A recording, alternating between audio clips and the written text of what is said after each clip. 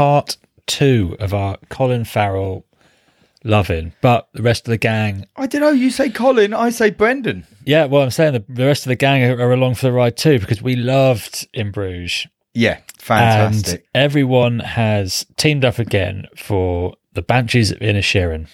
And yeah, I mean, we talked a little bit about it in the midweeker we did for In Bruges about these two guys, Brendan Gleeson and Colin Farrell, because we've reviewed quite a few of their films on the pod over the years. The Guard was the last one I think we did with Brendan Gleeson, which was fucking brilliant. It's good, it was really good. It was one of those, if you look at the poster, you might not be into, but give the film a go, and it was fantastic. That was excellent. Obviously, we really, really enjoyed In Bruges and heard a lot of positive stuff about this one. Well, as soon as I saw these two characters in the same film again, straight away, like a lot of people, you're like, I want to watch that.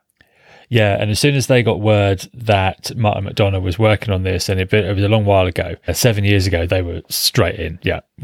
Really? Was it as long as go as that? No, it wasn't like that it was in production hell or anything. It's just that I'm thinking of something. One day I want to do another one, and they're like, count us in. Like, no matter what, we're in.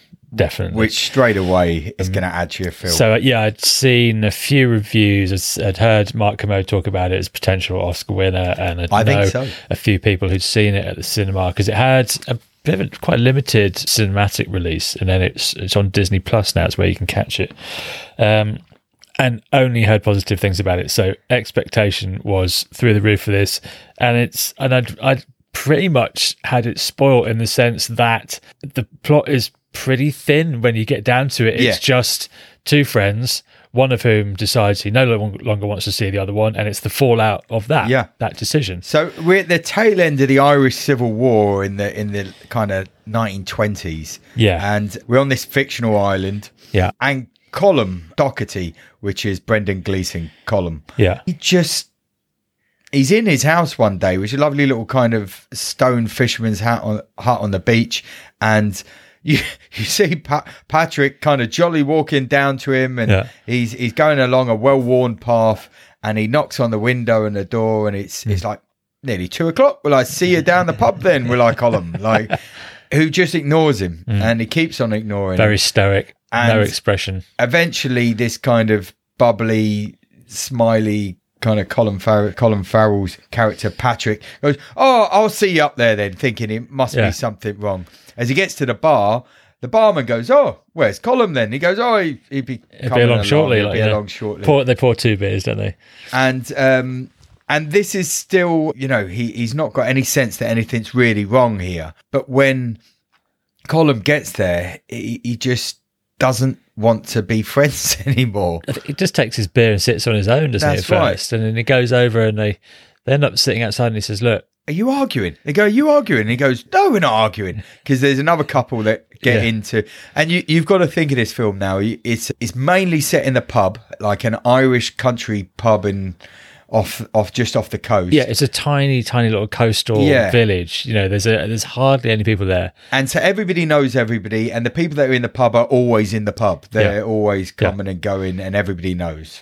And they go outside, and he just very matter of factly says, "Look, I don't want to. That's it. I don't want to speak to you no more.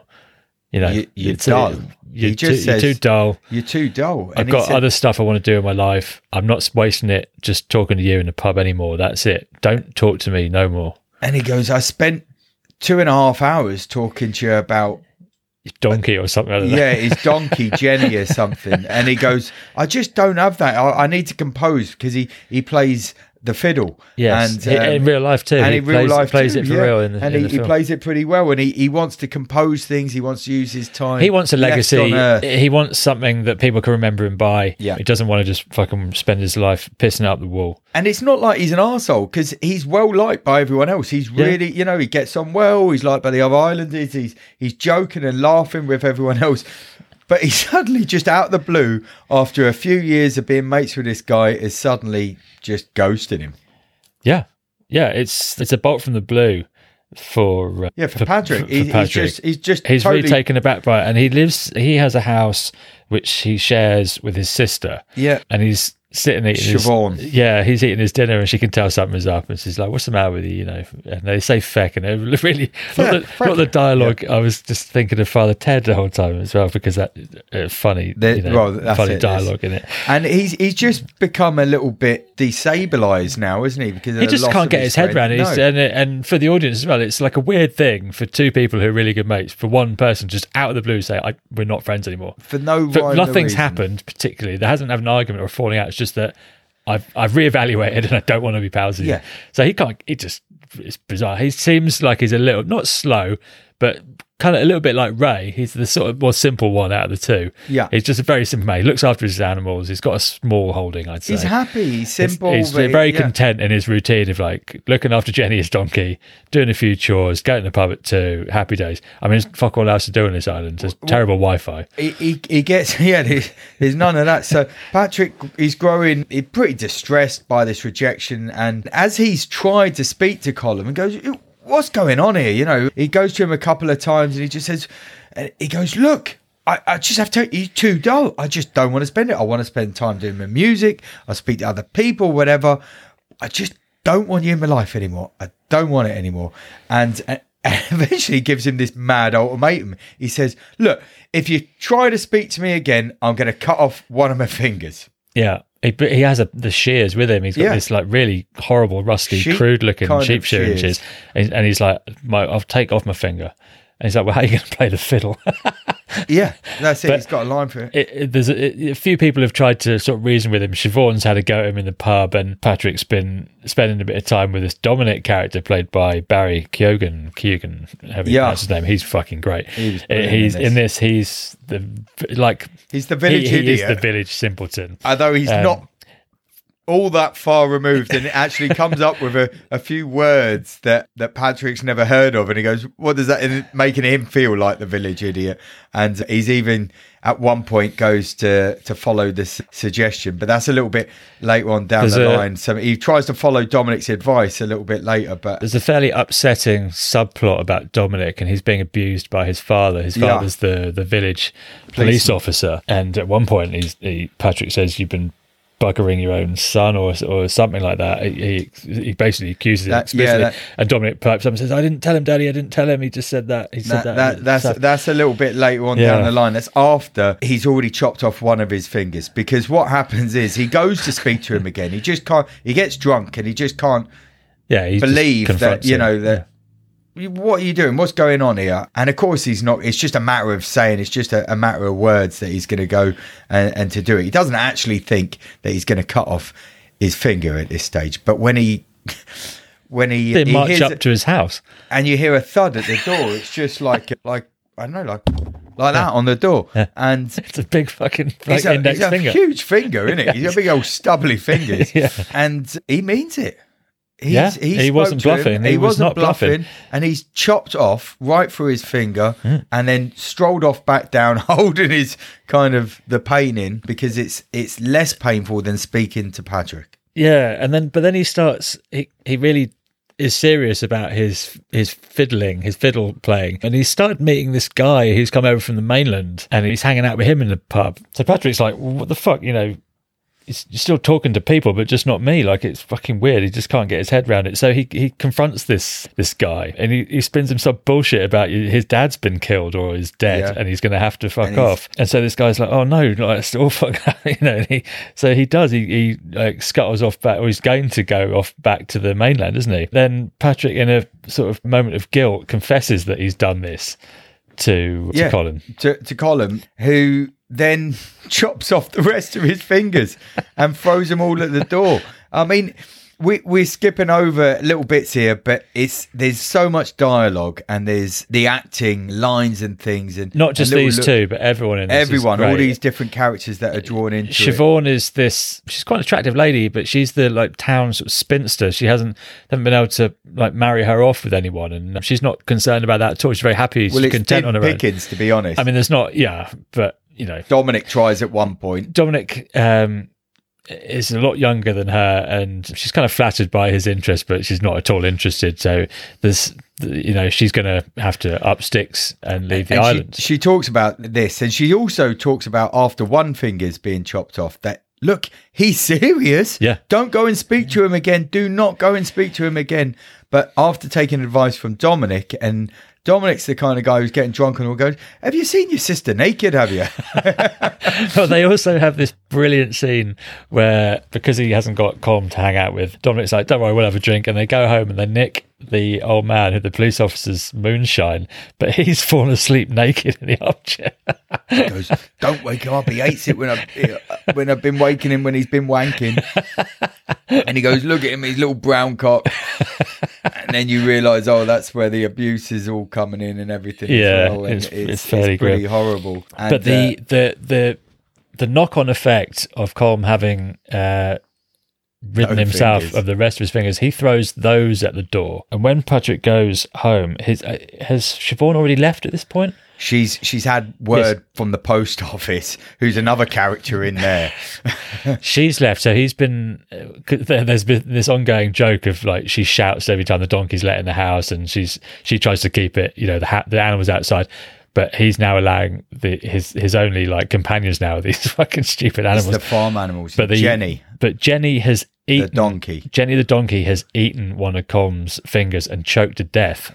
And so he's absolutely fucking distraught. This is it. And you start then to see a new Patrick, because he is a man now that has lost his sister, he's lost his best mate, and now he's lost the one companion. Jenny, his donkey. That he had. And he loved that donkey. He really did. And he then goes and can't overstate it enough, because he was so nice and jovial at the start of the film, and now he's, I wouldn't say psychotic, but it's not far off, because he goes to the house and he says, I'm going to fucking burn your house down tomorrow. Whether you're in it or not. He says, tomorrow I'm coming back here, I'm going to burn your fucking house down.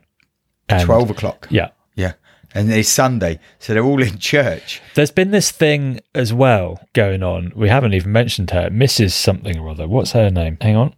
Mrs. McCormick. She's like some sort of pagan... the old lady. Druid or witch character. She's dressed... She's got kind of monk like robes and runes stuff, on her as like a necklace and a staff, and you're like, what is she all about? Well, she's friends with the sister. Yeah. Friends. Yeah.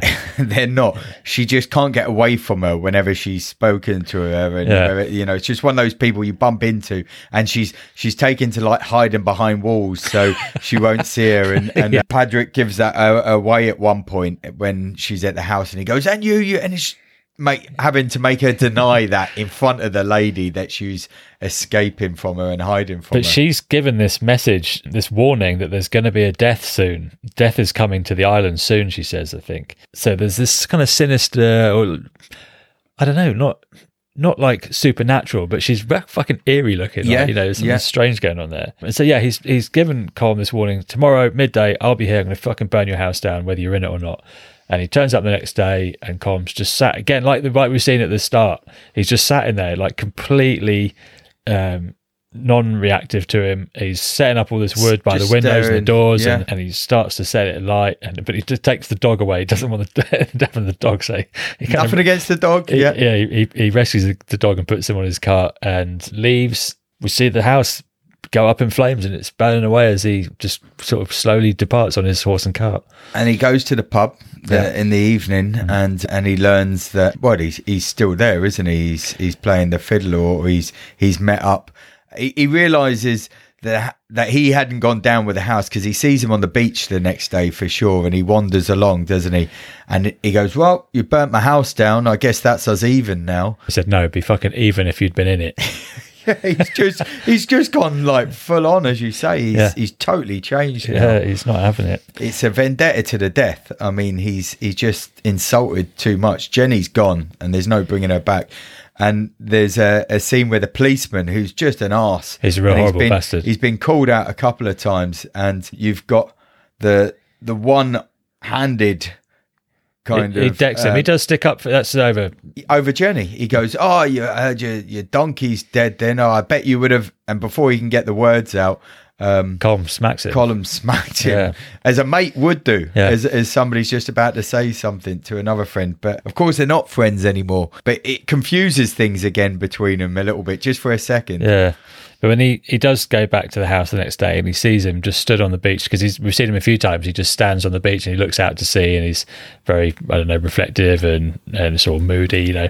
And then he says, "Oh, thanks for not killing the dog." And it's like, any time.